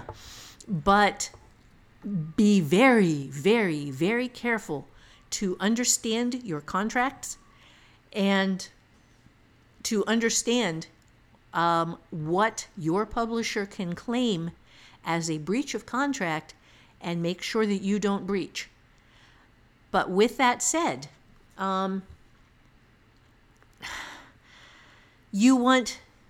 if you want to control your production and backlist, going indie is a big deal. If you want to, I was being held to one book a year when I was publishing commercially, because that was the thought at the time, is that if you come out with more than one book a year, the other books are going to cut into your sales. Now, I don't know who came up with this myth. It is a myth. I don't know whether commercial publishers are still sticking to that myth, but it's bullshit. If you are producing a book every 2 or 3 months, your readers will buy a book every 2 or 3 months if they like you. I mean, even look at J.K. Rowling when she was coming out with Harry Potter. It was once a year, every single year. Yeah. And Right. that's, Now, those were big fat books. yeah, well, some of them were. And got bigger and the fatter last as three. she went. Yeah. Yeah, the last three were big fat, or 4 were big fat books. Yeah. Yeah. But your readers if they love what you are doing, your readers, the ones who come to the internet for you and then read other people when they don't have you, they will read as often as you can put something good out, as long as you maintain your quality and are telling stories that you love and they love. They'll hang with you. They will support you. So if you want to control your production and your backlist, you may want to go indie. If you want to specifically write what you love, you probably want to go indie, because I don't know whether you've heard this from an editor, but it's, well, we really don't want you to take these books in that direction, and we don't think readers actually like that sort of thing. And it turns out later that that's the thing readers really, really fucking love. But you didn't write that because your publisher didn't think that was the market. You may want to think about going indie. If you want to avoid the 3-book death spiral, which is, and I don't know how much of a problem this is anymore, because most bookstores are dying. Yeah. Most of them are dead. And the ones that are around are not doing well. So I don't know how much the 3-book death spiral is still pushing the publishing cycle. But what this is bookstores have or had a replenishment system where if a book sold a certain number, it would auto-replenish. And it's ordering to the net, you said, right? Right. So ordering to the net means that if what you want them to do is order to the gross. So if the publisher ordered in 10 books and they sold 9, then when the 9th book sold, you want them to order another 9 so that they still have 10 in stock. Ordering to the net means that they will only order the net number sold. So if they only ordered 9, then they will get rid of the 10th one, and the next time they'll order 9, which decreases the amount of space on the shelf, which means that it will sell less, because the more space a book holds on the shelf, the more visible it becomes. So, okay, let's say that for book 2, they will order in, for book 2 of your series, they will order in 9, because the last one sold 9, they will order 9, which means that you are not growing an audience. You are feeding an eternally shrinking audience. So the next time you have 9 books on the shelf, not too bad. Okay, you sell 5 of them. Okay, book 3, then they will order in 5 of book 3, which means you have half the shelf space. You will be spined out. You will not have the space that brings in readers. And what's really fun here is that you now have a provable 3-book pattern of your book selling each time less than it sold the time before. They did not give you an opportunity to grow your readership, and the series will be canceled in 3 books, okay? That is the 3-book death spiral. And it doesn't matter whether the publisher didn't promote it. It doesn't matter. Nothing matters. There is nothing that you can do to save this, because the computers, not human beings, are selling the books. The computers, not human beings, are ordering the books. And there is nothing you can do. So your world is dead in 3 books, no matter how much you loved it, no matter how much readers loved it, no matter how it might have had a chance to find an audience. Now, I don't know, not being in commercial publishing anymore, I don't know whether the 3-book death spiral is still a thing. I don't know whether bookstores have enough of an influence to even show up as sales anymore. I don't know whether they count anymore. But if they do, and if you are a commercially published author and you have experienced the 3-book death spiral, indie publishing You can put your books up. They will be up there forever. They will have as much time as they need to find an audience. They will have as much time as you choose to promote them to find an audience. You own the world. You can write in it as long as you want. And that is the one thing that gives me a little bit of hope with Cadence Drake, even though it is apparently urban fantasy in space. I disagree. Yeah, I don't think is a thing. I can at least have a chance to continue with that series, maybe at a rate of 1 book a year, just because I love her so much and I love the world so much. Yeah, I mean, it's a passion project. It is, you yeah. know? Yeah, and And if you're doing really well with the Ohio series, there isn't anything, like I told you, it's that busman's holiday thing that you were talking about before. Mm-hmm. You were getting paid with your commercial fiction, but you were getting a little bit miserable, and Matt told you take Fridays to do something else, and you took a Friday to write, what was it, Midnight Rain at Yeah. the time? yeah. Yeah. Turned out And well. that was your busman's holiday, and this won't even be the same thing because No. you won't be miserable with the Ohio series, my and God, then I you am can so still in write love. Katie. So Holy yeah. shit. I am so, I mean, it has claws in me so deep right now, I couldn't walk away if I wanted to. So what is next on the? Okay. So if you are, this is the big thing. If you are willing to learn a lot of new jobs and willing to do them yourself on a shoestring budget until you're making enough money to hire out, you may want to go indie. And I will not in any way understate the amount of fucking work this is. It is you writing the first draft and then sitting down and revising the first draft. So far, so good. It is you then coming up with a group of readers to do a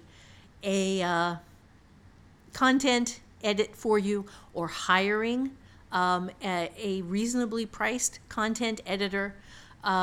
It is, depending on how much your commercial fiction is paying you and whether that's still bringing in some money or not, it is it is going through and fixing and bug hunting and formatting a book in book format so that it looks commercially, professionally produced. It is coming up with good cover art. It is coming up with learning how to copyright and doing good copywriting. So you're looking at editing, not revision. You're looking at manuscript production, layout and design, cover design, book distribution, book marketing, which is advertising and creating buzz around each book. It is writing your own copywriting, which I have to tell you, you cannot do much worse than most commercial publishers. Most commercial publishers are absolute balls at writing anything even remotely related to commercial quality copywriting. So this is a skill where you can just wipe the floor with a commercial publisher. But you have to get really good cover art, and you have to have all of the other stuff in place, and then you have to start looking at advertising. And so you are not looking at a small thing here. You are looking at end to end, having to know how to do everything, or having to pay somebody else a significant amount of money to do it. And I cannot recommend doing that, because your objective with publishing is for it to pay you, which means you have to earn a profit. And a profit is how much money is coming in, and then you subtract how much money is going out, and you have to have a positive number at the end of that, okay? The amount of money coming in minus the amount of money going out equals your profit. You have to assume that the first few books are not going to make you any money at all. You have to assume that until you have a book backlist of maybe 5 or 10 books, you are going to be just squeaking by with a few sales. This is a long-term investment in yourself, in saying, I am worth this, in saying, I can do this, and I am starting from scratch, and I am going to have to pay for it in sweat equity until I can afford to step up to something as important as a commercial copy edit or as a commercial formatting. And I will be delighted when I am able to go back to having my stuff commercially formatted. I am very fortunate that I have a brilliant copy editor that works for free for me. I am very, very lucky in that regard. But no, content editor. I still have to pay for copy editing. And right now, what I am doing is group sourcing my copy editing because I am still not at the point where I am where my bottom line would be profitable if I were paying for copy editing too. So you have to do math, and it's very simple math. It's how much money does this book earn me? How much money did it cost me? And the number at the end has to be a positive number. That's it. Very, very simple math. It has to, and you can do this math. I can do this math, and I suck at math. So if you are willing to do a lot of the work yourself to begin with, this is way worth your time. It is way worth your time just to broaden your audience, just to have more stuff out there, just to publish more than once a year. And to be in control, complete control of the content. Yeah, too. in complete control of the content so that if, let's go crazy here. Let's say that you have a game designer or a movie producer who wants to buy rights for your thing, and they want to buy rights for your indie stuff. You own all of those rights. No questions, no arguments. That's just your stuff. You can do with that whatever you want. If you have somebody who loves the stuff and they want, you can sell it for whatever you want. You don't have to make the kind of money on it that a big publisher is going to be pushing for. So you have a better chance of getting a sale simply because you can be reasonable. Plus, you can get all of the money. Yeah. The publisher isn't going to take a lot of that money. Right. So, there's no cut. It's just you and whoever wants to do this thing. And you can say, hey, well, I don't have to have 1% of net. No, it's gross. I don't have to have 1% or 2% of gross. You never go for net. Never accept a deal in net. Yeah, but, little movie companies, maybe you would want to do something that was an indie movie. Or have your thing produced by a brand new indie publisher, and you say, okay, yeah, well, we're going to have some money, and I'm going to have a little taste on the back end, but it doesn't. Yeah, or I mean, if you can write screenplays, then maybe that's part of the deal is that you are going to be the one who writes the screenplay. But just as a real quick note, most movie producers are not going to accept that. Yeah, right. Because writers always think that they can write screenplays for their books, but the problem is the best thing is that they have people who do this for a living, who adapt for a living, and who when you are looking at, well, this is a whole nother topic. Yes, but okay, so let's not get off onto that. But anyway, the thing is with that, the important thing is that you do own all rights to your stuff. And it is very important for you to preserve those rights, to make sure that you have done everything that you need to do to protect your copyright. And that is a thing for you and your lawyer. But it is remarkably freeing to know that I get to go in the morning and write what I want to write in fiction. And that I can go in any direction I choose to go. I can be as dark as I want. I can be as snarky as I want. I can be as bright and chipper and perky as I want. I can write the kinds of characters I want. I can include all of the gay and straight and trans and everybody that I want to have in my books. I get to put in there, and nobody is going to tell me not to. Conversely, I am not required to include any specific point of view. I get to write the books I want to write. And that's a big deal. That is a very, very big deal. It's fun. It makes going to work in the morning a blast. So is there a takeaway for this episode? There is a takeaway for this episode, and it is very simply this. How much do you want it?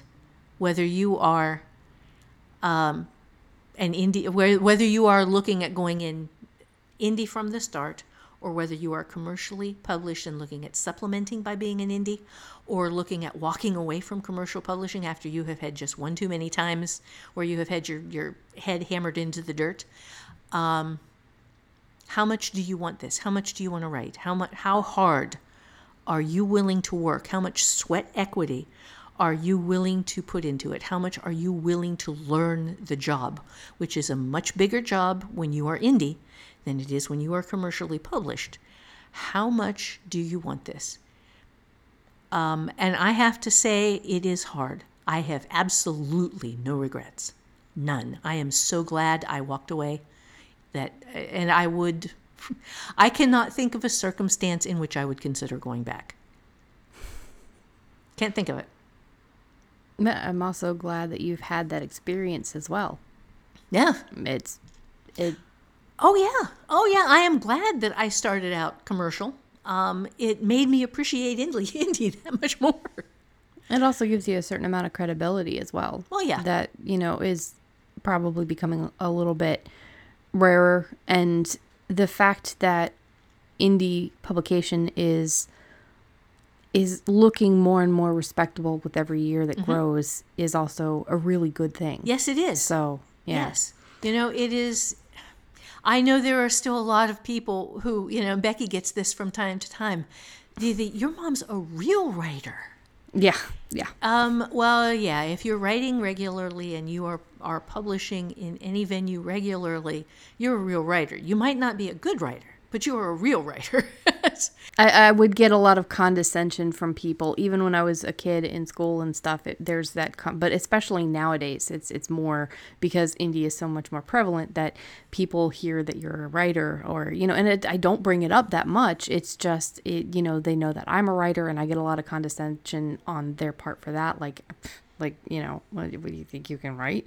Then of course, if they find out that you're a writer, one friend in particular was like, oh, okay, yeah, writer. Okay. Well, that's nice for her, and then it's kind of like, I guarantee 100% this person looked you up just to be able to shove it in my face that you are an indie writer, or that you're not doing so well, or you have 4 books out and they're all 3 stars or 2.5 stars or whatever. And then this person found out that there was this huge backlist of you, and you're actually in bookstores, and you won an award for your first book, and that you wrote sci-fi, and it was. Did you know that your mother was a real writer? Literally the words that came out of this person's mouth. Yeah. No, thanks, you jackass. never knew that. I kept that a a deep, real one? dark, filthy What? secret. Yeah, fucking idiots. But yeah, so yeah, that's cute. yeah. And people often thought I was lying as a kid, because I was always very proud of you as a kid. I especially if the topic, what does your parent do for a living, comes up, then she's a writer, she's a published author. It probably did not help that I kept my maiden name. I don't think that really would have mattered necessarily. I mean, it's, they wouldn't have believed me either way. Oh, that's true. And then I would have to bring in a book to prove to them. Signed Love Mom. Yeah. But of course, then you still have the people who don't believe you. But then I made the what was it? It was a mistake. I was reading Sympathy for the Devil for the first time when we lived here, South Georgia, Bible Belt. Uh-oh. When I was in school, and we were doing one of our times when we were just sitting down, where they have you read, or just you're quiet, but you're not doing any work. It was homeroom before we left for another class. So I pulled out my book and I read. I always did. And of course, the teacher, Mrs. Hartman, she was 100 years old then. She's probably still alive and 100 years old and still teaching and still scaring students. And she was very unhappy with me because of the title, and she told me that she does not appreciate me reading that book in her classroom. Oh, God. But that was also the one that had the big devil on the cover sitting in front of a computer. Yep. And she never told me that I had to put it away. She never told me, so I got to give her props for that.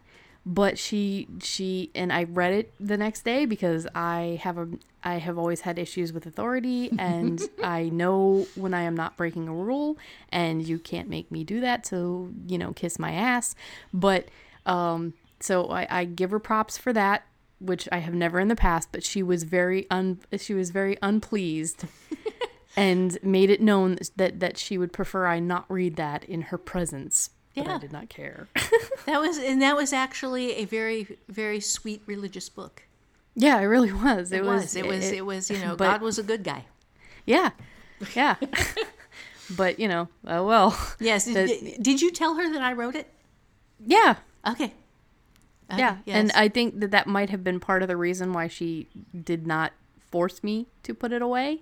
Or attempt to force me to put it away. Wasn't she the one that invited me to come to class and talk to the class? No? Okay. That was in South Florida. That was the one that told me that my story, she was very disappointed in my story. Oh, God. Because my mother was an author and I should know better. Therefore, you should be writing at a professional level. Yes, at 12 years old. Yeah. 12 years old. Yeah. And she just didn't like the dark twist to it, I think, was the problem. Yeah, my God, I was so angry. Okay, so that was our episode. What was the title again, Holly? Go ahead and read it out Okay, the title on this is When Do You Know It's Time to Go Indie? There we go. So, yeah, I have a tendency to forget titles because I have no brain. Whereas I remember them only because I have them written down. Yes. Right in front of me. So yeah, if you would like to become part of the discussion, get your own input in, we have a great, growing community at hollyswritingclasses.com. Just sign up. It's a free account. If you don't already have one, you get the free How to Write Flash Fiction That Doesn't Suck course. It is 3 weeks, and it also teaches you a lot about writing in general. You just come into the forums. It is Clearly Marked Podcast, alone in a room with invisible people, and join in on the conversation from this episode. We have every episode thread clearly labeled, so find the right one and jump in. Give us your take on this. Give us your reasons why you would prefer to go specifically indie, go specifically commercial, do a mixture of both. Where are you in your publications right now? Where are you in your writing career in general? Anything, just come in and join in on the conversation. If you would like to support the podcast, we have a website. It is ko-fi.com. It is ko-fi.com/alone. And there are monthly subscribers. There's, one-time coffee givers for as little as $3 a month. That makes a huge difference. If you don't want to trust your money to ko-fi.com, we have a way to support us through just PayPal. Go to alonewithinvisiblepeople.com, and on the top right hand, there is a drop-down menu, and there's 3 different tiers that you can just support us whenever you want if you've got the funds. Again, there's no obligation to support us that way. Just sharing, just commenting, just being a part of the community. That is huge, and it makes such a difference to us. If you would like to support Holly, there's several ways. You can buy her fiction. Just look up Holly Lisle, that's Lisle, and you can look pretty much anywhere like we were talking about. You can just Google it or go to Amazon or Barnes & Noble or wherever you prefer to buy your ebooks, and you can find her stuff there. You can join the community and buy any of her courses. She has them starting at under $10 and then going all the way up to the bigger courses, which are like How to Think Sideways. But she has mid-range courses about writer's block, writer's discipline. I think that writer's discipline is a good one to mention in this one because this is a lot about discipline. And I'll let you tell them about your coffee account because you have different perks and stuff, which this podcast does not do. Okay, and yeah, I do have a coffee account. It's ko-fi.com/Holly, Lisle, Lisle. $3 or any increment of $3 where you can increase it up to whatever you want and do that. First thing is I have 5 special authors only proof copies of the 4th edition, the brand new edition of Create a Character Clinic in the print versions. And these, if you get one of these, you will also get the link to the class itself with the forum. Becky will put you in. You'll have to come in and let us know if you don't already have the class. You do not have to buy the class, but we will have to put you in for it to get the downloads and the worksheets and stuff like that. I am going to do a drawing next month. This is May, so I'm going to do a drawing in June for the first one of these. And anybody who has sponsored me even once is going to be eligible for this. It doesn't have to be a current that month sponsorship. It is just if in my coffee account you have sponsored me for $3 once at any point, you are eligible for this drawing. And I am going to do a random drawing. I have a randomizer so that it will not be, there is no favoritism possible in this. It's just going to pull somebody up. That person will be pulled out of the cycle until all of these copies are gone, and then will probably be held out of the cycle for a little bit for our next bonuses. So that gives folks a little bit of time to get in there if you want to fund. And if you want to fund one time for $3, you will still be eligible for the drawing. The other thing is, the other guaranteed bonus is a live chat with me using Zoom. So you do have to have a halfway not horrible internet connection. You can do sound only. You don't have to have video, so you can do it for sound only and just, sit and it does have a little chat room. People are going to be asking me questions via the chat room, and I will just be sitting and answering questions and hanging out with people for an hour, 2 hours. I don't know. I tend to like to talk. Zoom is free because Holly will be able, she has a paid account, so she can keep the room open. You don't have to be there the whole time. You can show up late. You can just pop in. You can be there the whole time if you want. But Zoom is free, so you won't have to pay for it at all to be a part of the live chat. Right. And then one of the things that I am going to do for everybody who sponsors me, other than that, who isn't sponsoring on a subscription account. So anybody who funds me on a subscription account can just show up for these. That is, they are the only people who can show up for the live ones. But some period of time after we do the live chat, I will get my button gear and I will grab the video from Zoom and I will put it into the right format to put up on my YouTube page. So this will become just one of the things on my YouTube feed, and at that point everybody will be able to come in and see what we talked about and read the questions. It won't be live, but it will be there. Yeah, that's very cool. So again, if you want to support Holly that way, it is ko-fi.com. That is ko-fi.com/Holly Lisle, all one word. The last name is spelled Lisle. And I do have one other thing on that. My guys came up with a bunch of different ideas for things that they would like for me to do as bonuses. And I decided I'm pretty much going to do as many of them as I can. So the 5 books, that's just like the next 5 months kind of thing where that's going to be. And then after I've done those, then I'll take a different kind of bonus. And we won't be doing a book giveaway that time. We'll be doing something different. Oh, okay. This is cool. So there's going to be a bunch of different bonuses. Different kinds of stuff, yeah. Yeah, so if you have any ideas for what a cool bonus would be, feel free to drop it with Holly on the forums. If you want to, you can follow us on Twitter or on Instagram, though we are kind of lackadaisical there. We don't post a whole bunch, but it is at AIARWIP. That's AirWhip. And you can also search the terms Alone in a Room with Invisible People or Alone with Invisible People. You can follow us on our Facebook page, which is a little bit more active. It is Alone in a Room with Invisible People. You can like us on there. You can comment on stuff. You can message us. It's just the best way to get in touch with us and to be a part of the community is through hollyswritingclasses.com. Right. You can email us if you want to keep something private at show@alonewithinvisiblepeople.com. And if you are going through a personal anxiety, infertility, depression, anything like that, and you don't want to be on the forums and talk about that in our specific thread for that, but you want to reach out to me and just talk to me, it is Rebecca at alonewithinvisiblepeople.com. So I just want to say thank you very much for listening to this episode. I know it's a long one, and I know there's a lot of information in there. Feel free to listen to it again and again. And if we didn't answer any of your questions, come into the forums, let us know what you need to know. And thank you for listening, Holly. Yes, thank you very much. I have had fun this episode, and I hope that you will at least consider an indie path. I think it would be well worth your time.